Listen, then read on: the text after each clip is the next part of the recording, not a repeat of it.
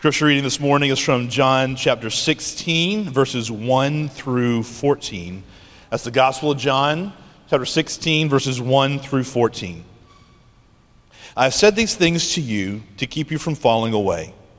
They will put you out of the synagogues. Indeed, the hour is coming when whoever kills you will think he is offering service to God. And they will do these things because they have not known the Father nor me. But I have said these things to you that when their hour comes, you may remember that I told them to you. I did not say these things to you from the beginning because I was with you, but now I am going to him who sent me, and none of you asked me, where are you going? But because I have said these things to you, sorrow has filled your heart. Nevertheless, I tell you the truth. It is to your advantage that I go away. For if I do not go away, the Helper will not come to you, but if I go, I will send him to you. And when he comes, he will convict the world concerning sin and righteousness and judgment. Concerning sin, because they do not believe in me. Concerning righteousness, because I go to the Father. You'll see me no longer.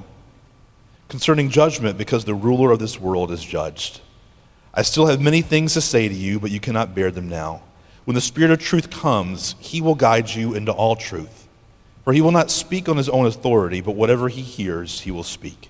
And he will declare to you the things that are to come. He will glorify me, for he will take what is mine and declare it to you. All that the Father has is mine. Therefore I said that he will take what is mine and declare it to you. These are the words of God. You may be seated.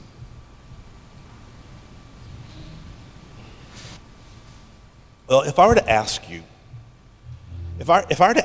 what is the distinguishing difference between Christianity and all other religions or world philosophies? What would you say?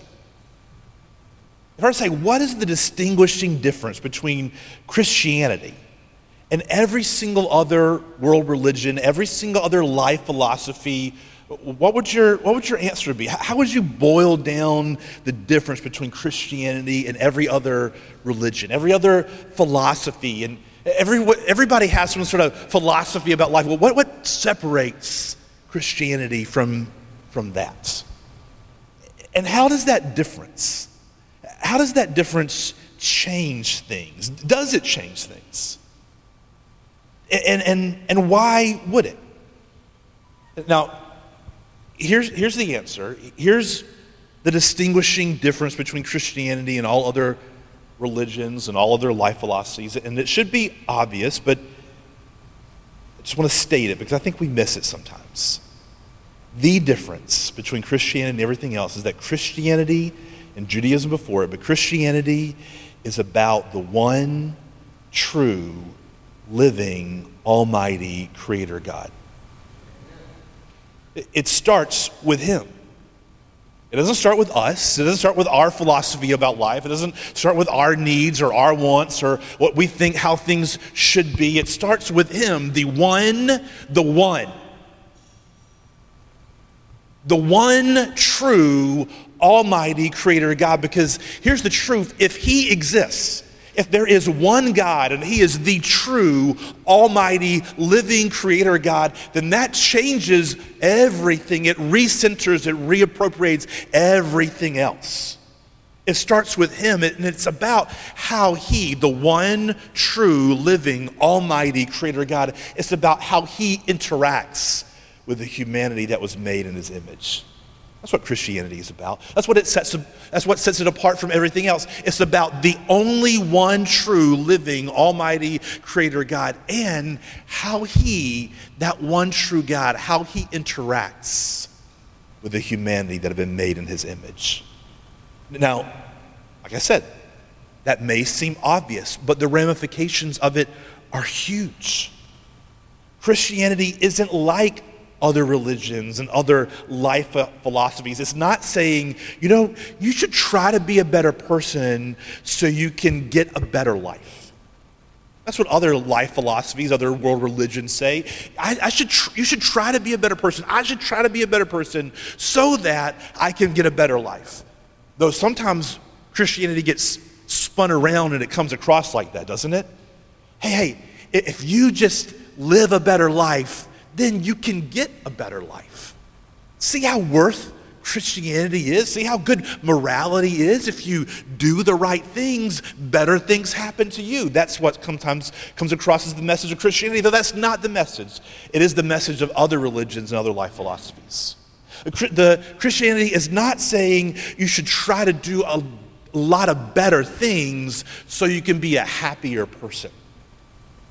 Christianity isn't saying that you should work hard so you can have a better life in the next world or the world that is to come. Because you see, Christianity doesn't start with us. It starts with God. In the beginning, what? God. It starts with Him.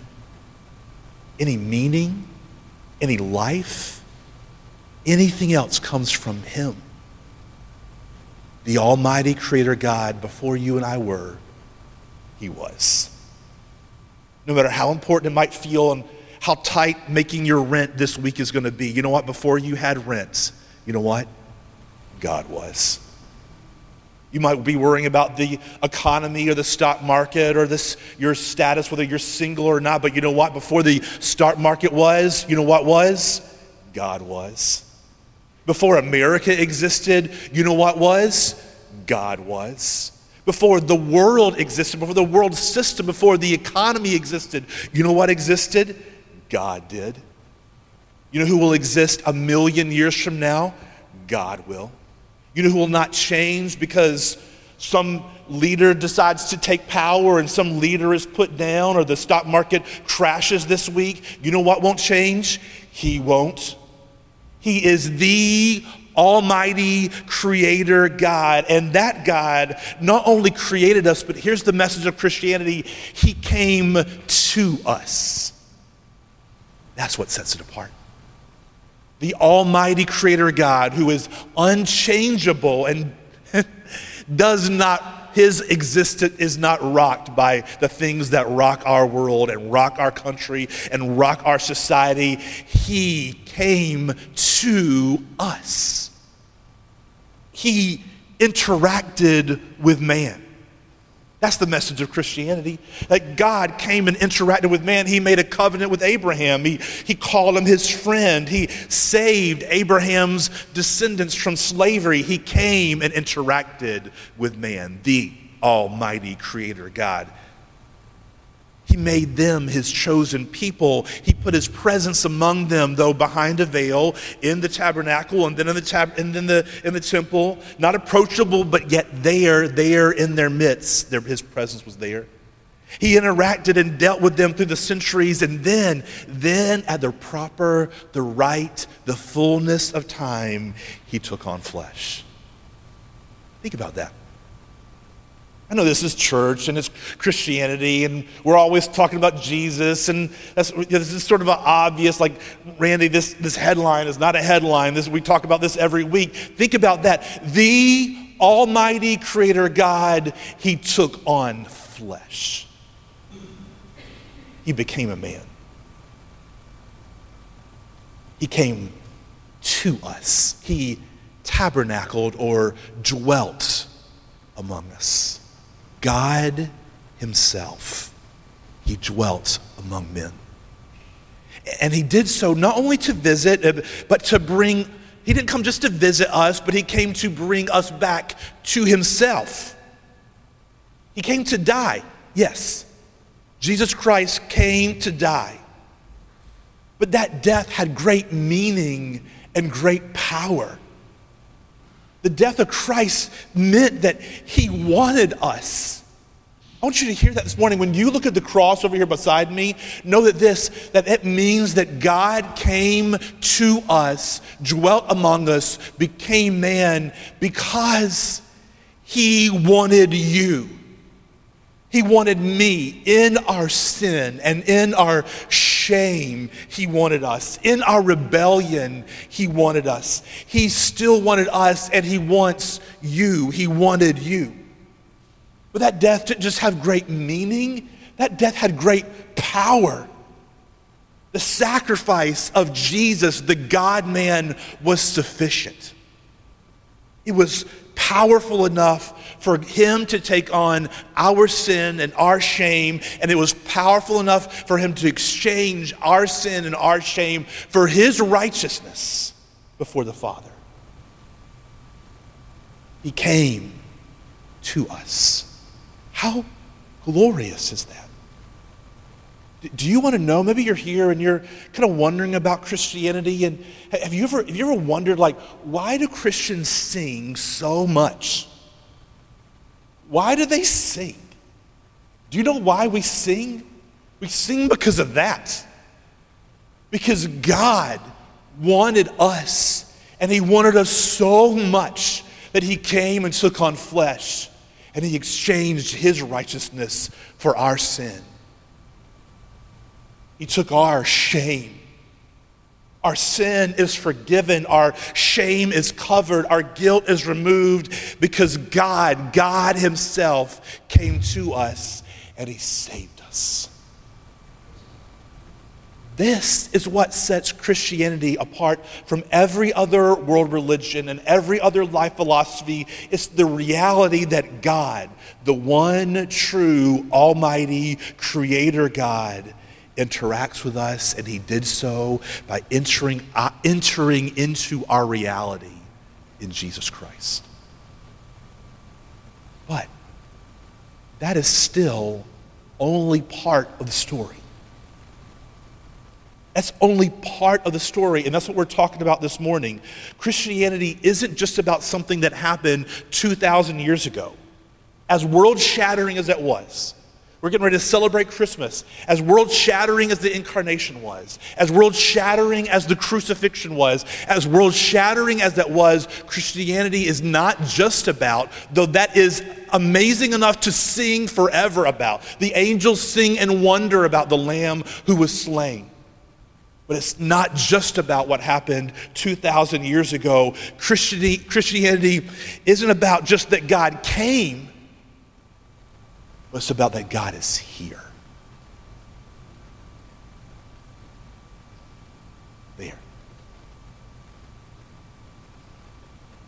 There. That's the heart of what sets it apart. Now we're on it. It's not just what sets Christianity apart. It's what sets Christians apart. Have you seen those old license plates or bumper stickers or cheesy Facebook memes that moms put on there? But that was funny, but you guys didn't get it. Christians aren't perfect, just forgiven. Have you seen those? Christians aren't perfect, just forgiven. I used to see those and kind of shrug and like, hey, no offense if you have that on your car or you posted that meme. Hey, that's totally, it is true, but I want to pick at that statement for just a second. I read it, I would kind of shrug and like, is that it? Like, hey, don't worry about it. Christians aren't different from anybody else. We just happen to have our bad deeds forgiven. I think the world looks at that too and kind of shrugs and like, okay, hey, Christians say that they're forgiven from being such terrible, closed-minded, mean people. Okay, everybody, go back to what you're doing. And that's because Jesus coming and dying and rising again, as absolutely amazing and world-shattering as that is, and it is amazing. I could sing right now just thinking about it. I won't, because as my daughter said this weekend, somebody asked about my singing. She said it rated a 3 out of 10. But I sing passionately. Yet, just like the character of God, our salvation has goodness piled on top of goodness. God didn't just come, die, and leave, and promise to come again. He didn't just come and tabernacle or dwell among us. He didn't just come and die for us. He came to dwell in us. He came to live within us. I see the way that you guys are looking right now, and I can see, man, you guys might believe that, but I don't know if you really understand what that means. God is present and active in and through his people, through the Holy Spirit, and he is actively communicating with us, actively leading us. And my question to you today, though, is, do you live like that's the reality? That's really where I want to plant a flag this morning. I want you to ask this question if you're a believer in Christ today. If that's true,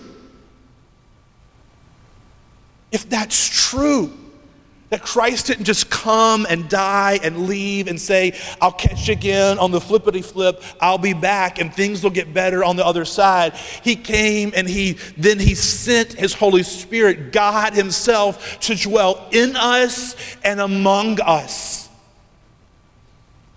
to be with us and in us, to communicate with us, to have union with us, to make us one with him. And my question is, do you believe or do you live like that's a reality?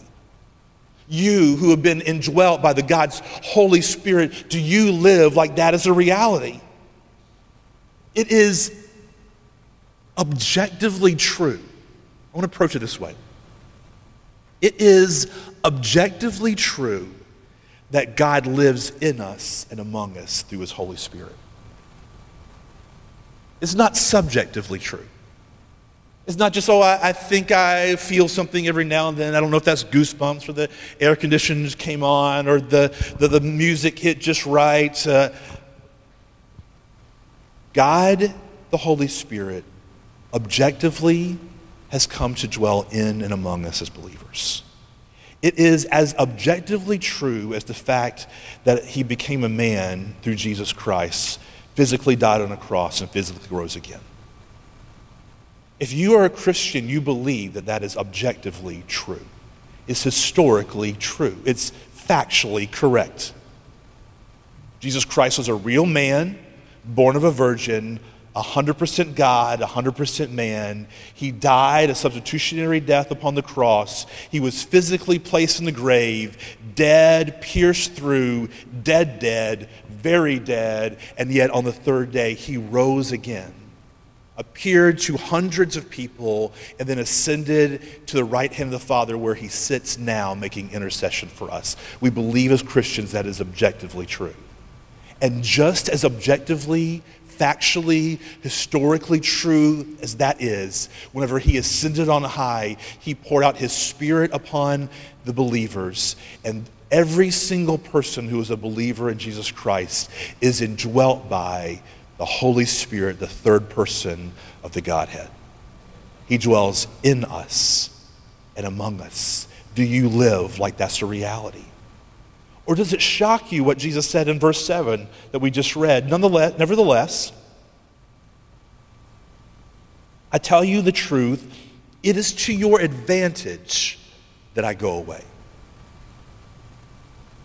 It is to your benefit or your advantage that I go away. It's for your good that I go away. For if I do not go away, the Helper will not come to you. But if I go, I will send him. That's the Holy Spirit to you.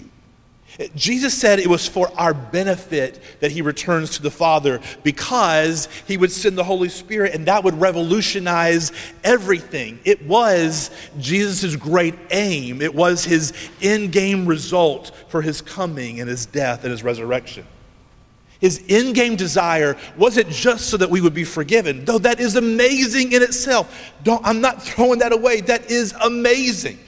We are justified by faith. That is a tent pole, or the tent pole of our faith. But the other tent pole is, and now we are indwelt by the Holy Spirit of God. That was his aim. So we would be justified by faith, forgiven of our sins, so that what? So that he could dwell within us. So that we would be united to him, that we would be made one with God the Father, Son, the Holy Spirit, through his indwelling. That's how important the sending of the Holy Spirit was to Jesus. It was so that God could be in and with his people. It was so that God could be one with his people.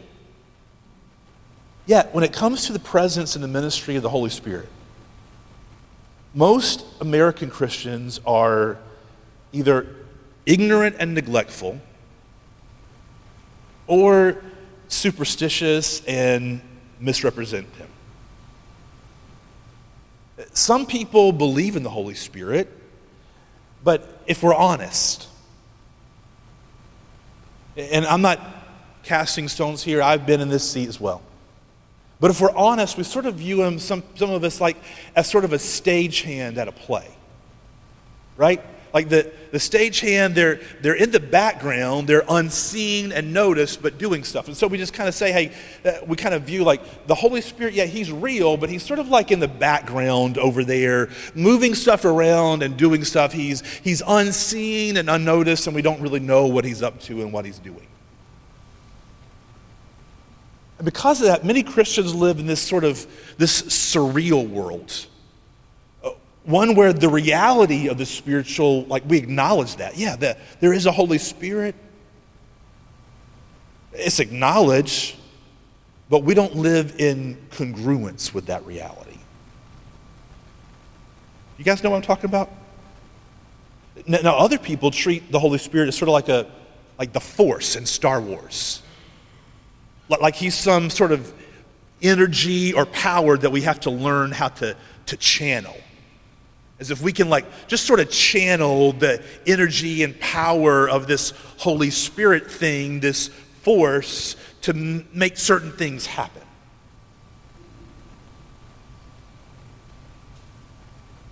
People sometimes can think and refer to the Holy Spirit as if he's arbitrary and subjective. And he's hard to talk about someone who's not seen. And so, man, that kind of frustrates me. I'm more of a logic kind of guy, a logic kind of girl, and that kind of touchy-feely stuff, that kind of spiritual stuff, I'm not really comfortable with the concept. It's too arbitrary, it's too subjective, and so they kind of end up referring to him as sort of like he's a concept or an energy as well. To them, the subject of the Holy Spirit, maybe it's to you, that can be frustrating. They want a more concrete faith. To them, to you, if that's you, what's viewed as real is what is seen. That's what's real. And now we're getting to the root of the problem. See, we as Christians, we as a church, we've been overtaken by worldly reason. We've been overtaken by worldly reason, and as a result, many of us are actually suspicious of the Holy Spirit. We're really suspicious about the Holy Spirit and his work. When anybody talks about hearing from God or him doing something, our initial result is suspicious. We're suspicious of that. It's suspicion. And what that is really rooted in, I'm not saying we should not have healthy skepticism, but suspicion about the Holy Spirit is really rooted in doubt and disbelief towards God. That's really the problem. It's not just the Holy Spirit. It's not just that he's subjective and seems arbitrary. It's because at our core, many of us in this room, we really wrestle with the concept of, is God really, really involved in this world? How much does he actually care about me? Just how powerful is he? These are the things that we deal with. Do those questions haunt your mind and heart? They have for me. I bet they have for you too. You're not alone in that. It's been the whisper of the enemy since the very beginning in the garden. Does he actually love me? Does he actually care about me? Will he actually do anything for me? Will he actually keep me? Am I really safe with him? if I fully rely upon him, will he actually catch me? See, the enemy, he's so clever and crafty. He's still the serpent who comes in. He asks us these questions. Is he really real? Is he really powerful? Does he really care? Is he really that loving? Is he really that capable? Does he really have your back? Because you can't see the Holy Spirit. Maybe he's way far in the background. Maybe it's kind of made up. Maybe you can't trust him. That's it. Maybe you can't trust him. But that is, by the enemy, a total misrepresentation of the Holy Spirit. It's a total misrepresentation of God, because though he is unseen, he is more real than anything that we see and that we touch. He is more real than us. Remember, before we existed, who existed? After this world burns up, who will still exist? He is the ultimate reality. And I don't mean in some philosophical way, I mean in true reality. And that is what Jesus is telling us, is that his Holy Spirit comes and engages us as humanity. He engages the physical world. He brings God to us, and he brings us to God. That's the beauty and miracle of the Holy Spirit.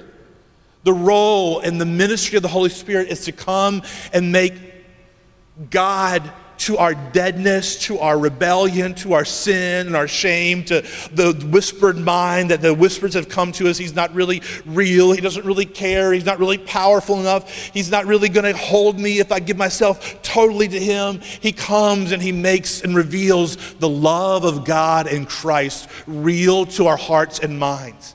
He convicts us, exposes him to us. He makes him real to us. He exposes to us true reality in our reality. And that's why it's to our benefit that Jesus left. Because it's then he could send the Holy Spirit. It's better for us. Because listen, think about this. Jesus was God incarnate, God in the flesh. He showed us what God looked like. He showed us who he was.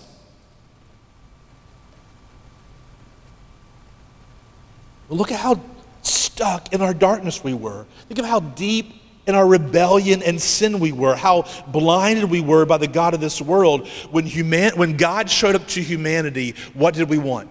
We wanted nothing to do with him. We ignored, rejected, and mocked him. His very people, the Jewish nation. Even those that did follow him, whenever he stopped turning one lunch into a feast for everybody and he said something they didn't understand or disagreed with, they left. Even his own disciples, when the chips were down, they turned and ran. They wanted to fight for a cause, but not die for him. They abandoned him at the very crucial moment. Jesus, the Son of God, was left alone on the cross, bearing our sin, suffering under its weight. The Father turning his face away. He bore our sin and our sorrow. The Son of God was killed, and everybody just went home for dinner. Think about that. The Son of God was killed on the hill outside Jerusalem, and everybody said, well, let's go home and eat some dinner now. What changed that? Jesus was in their midst, but they didn't receive him. He preached to them. He did miracles for them that yet they didn't believe. His own disciples, it says that whenever he was on the mountain and whenever he's going up to heaven, it says they still, on the side of the mountain, they sat there doubting. What changed it? You know what changed it? The ministry of the Holy Spirit, the promise of the Father, the gift of his Holy Spirit. Jesus ascended and he sent his Holy Spirit. And whenever he poured out his Holy Spirit, he revealed to human beings in our soul of souls the reality of who Jesus was and what he had done for us. Nobody believed until he poured out his Holy Spirit upon them. And all of a sudden, boom, they believed. All of a sudden, boom, Peter preaches a simple sermon and thousands come to him. They give up, they sell their property and all they own, they stop calling what they own as their own, and they cared for each other. They cared for the sick, and they saw God healing and doing miracles in their midst. All of a sudden, they believed, they were willing to die for him. Why? What changed? The Holy Spirit came and revealed the reality of who Jesus was, of who God was, of who we were to their heart and to their soul. The Holy Spirit is not some nebulous, subjective energy that some emotional, illogical people claim to experience. He is the ultimate reality, the almighty creator God interacting with man by bringing new creation to our hearts and to our minds. And this Holy Spirit, sent to us by the Father and the Son, who Jesus called the promise of the Holy Spirit, is our helper, believer, our advocate, our comforter. He is our leader. He is our guide. He is our teacher. He doesn't just dwell in heaven. He dwells among us, and he dwells within us as believers. Jesus said in John 14:16, I will send him to you, and he will be in you and with you forever. You can never be separated from the love of God. Why? Because of your ability to believe? Because of your ability to personally to stand strong? No, because he sent his Holy Spirit to indwell you so you could not fall away, because whenever you get to the edge and you want to go, the Holy Spirit was within you to teach you and to lead you and guide you and pull you back. Salvation is of Jesus Christ from the cross, what he has done for us, and salvation is because of we are kept and held in him and remain faithful because he is in us by the power of the Holy Spirit. He said he will be in you. John 14:17. And he said this, and we'll talk about this next week. He said he will be not only in you, but you will be baptized in him so that you will have his power. The power of the Holy Spirit. God doesn't just dwell within you personally, but his power, the power that raised Jesus Christ from the dead, dwells within you, and he desires to move through you in a way that is greater than you, above me, above us, above what anybody can imagine, to convict people and show them the reality of who he is and call them back home, to demonstrate the kingdom in our midst, to demonstrate the miraculous power of Christ in our midst.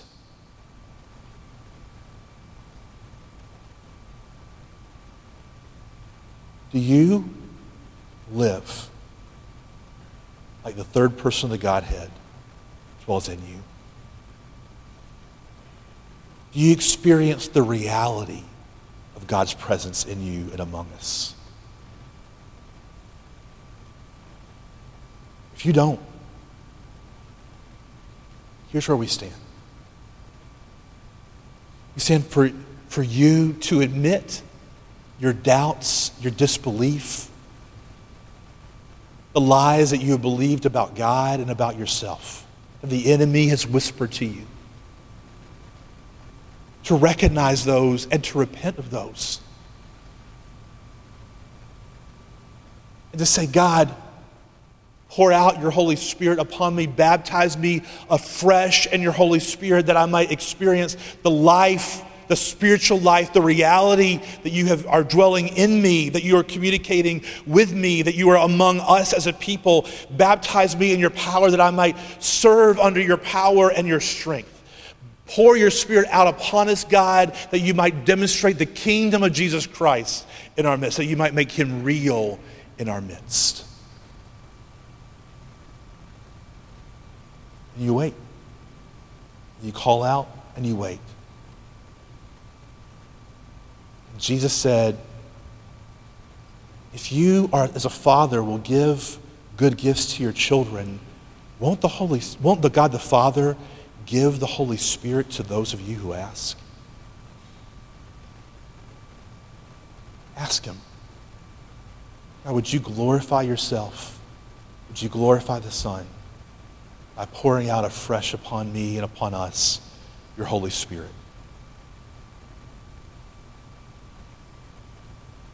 That we might experience the ministry and the reality of God dwelling in us and among us. Don't you long for that? Believer, aren't you hungry for that? Aren't you ready for that reality to eclipse the sad reality of this world that we live in? Are you ready for that reality to pour in you and through you so that your family and friends and neighbors would see the glory and the beauty that is found in the face of Jesus Christ?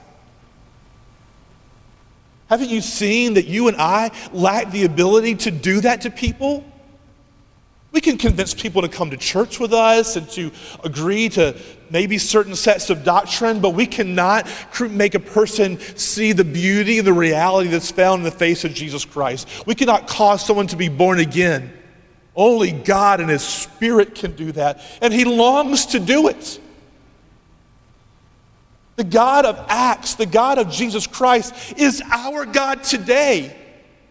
Why would we settle for a second or third-rate Christianity, off-brand Christianity, that has a form of godliness but denies the power thereof? Why would we accept that?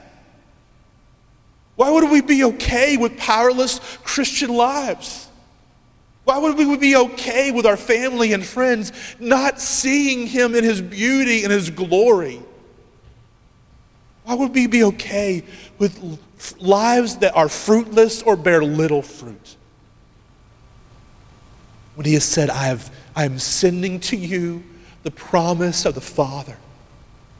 It is to your benefit that I go away, that I pour out my Holy Spirit in you and among you, that my kingdom might be established, that my church might be seen as glorious because the God who indwells the church is glorious.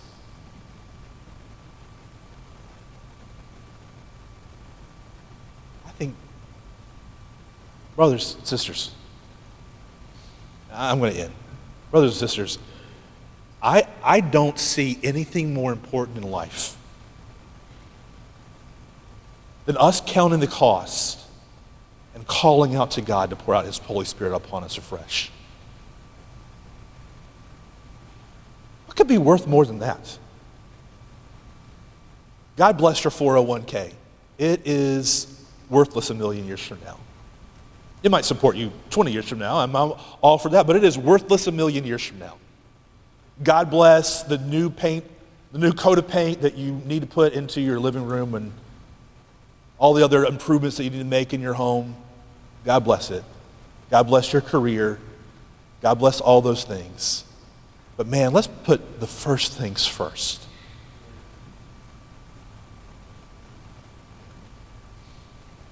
For the sake of His name. For the sake of His name. And for our joy. I'm going to pray and we're going to open up communion. For all you who are believers in Christ, it's open. The broken body and the shed blood of Jesus Christ. Broken for you, shed for your sins. If you profess faith in Him,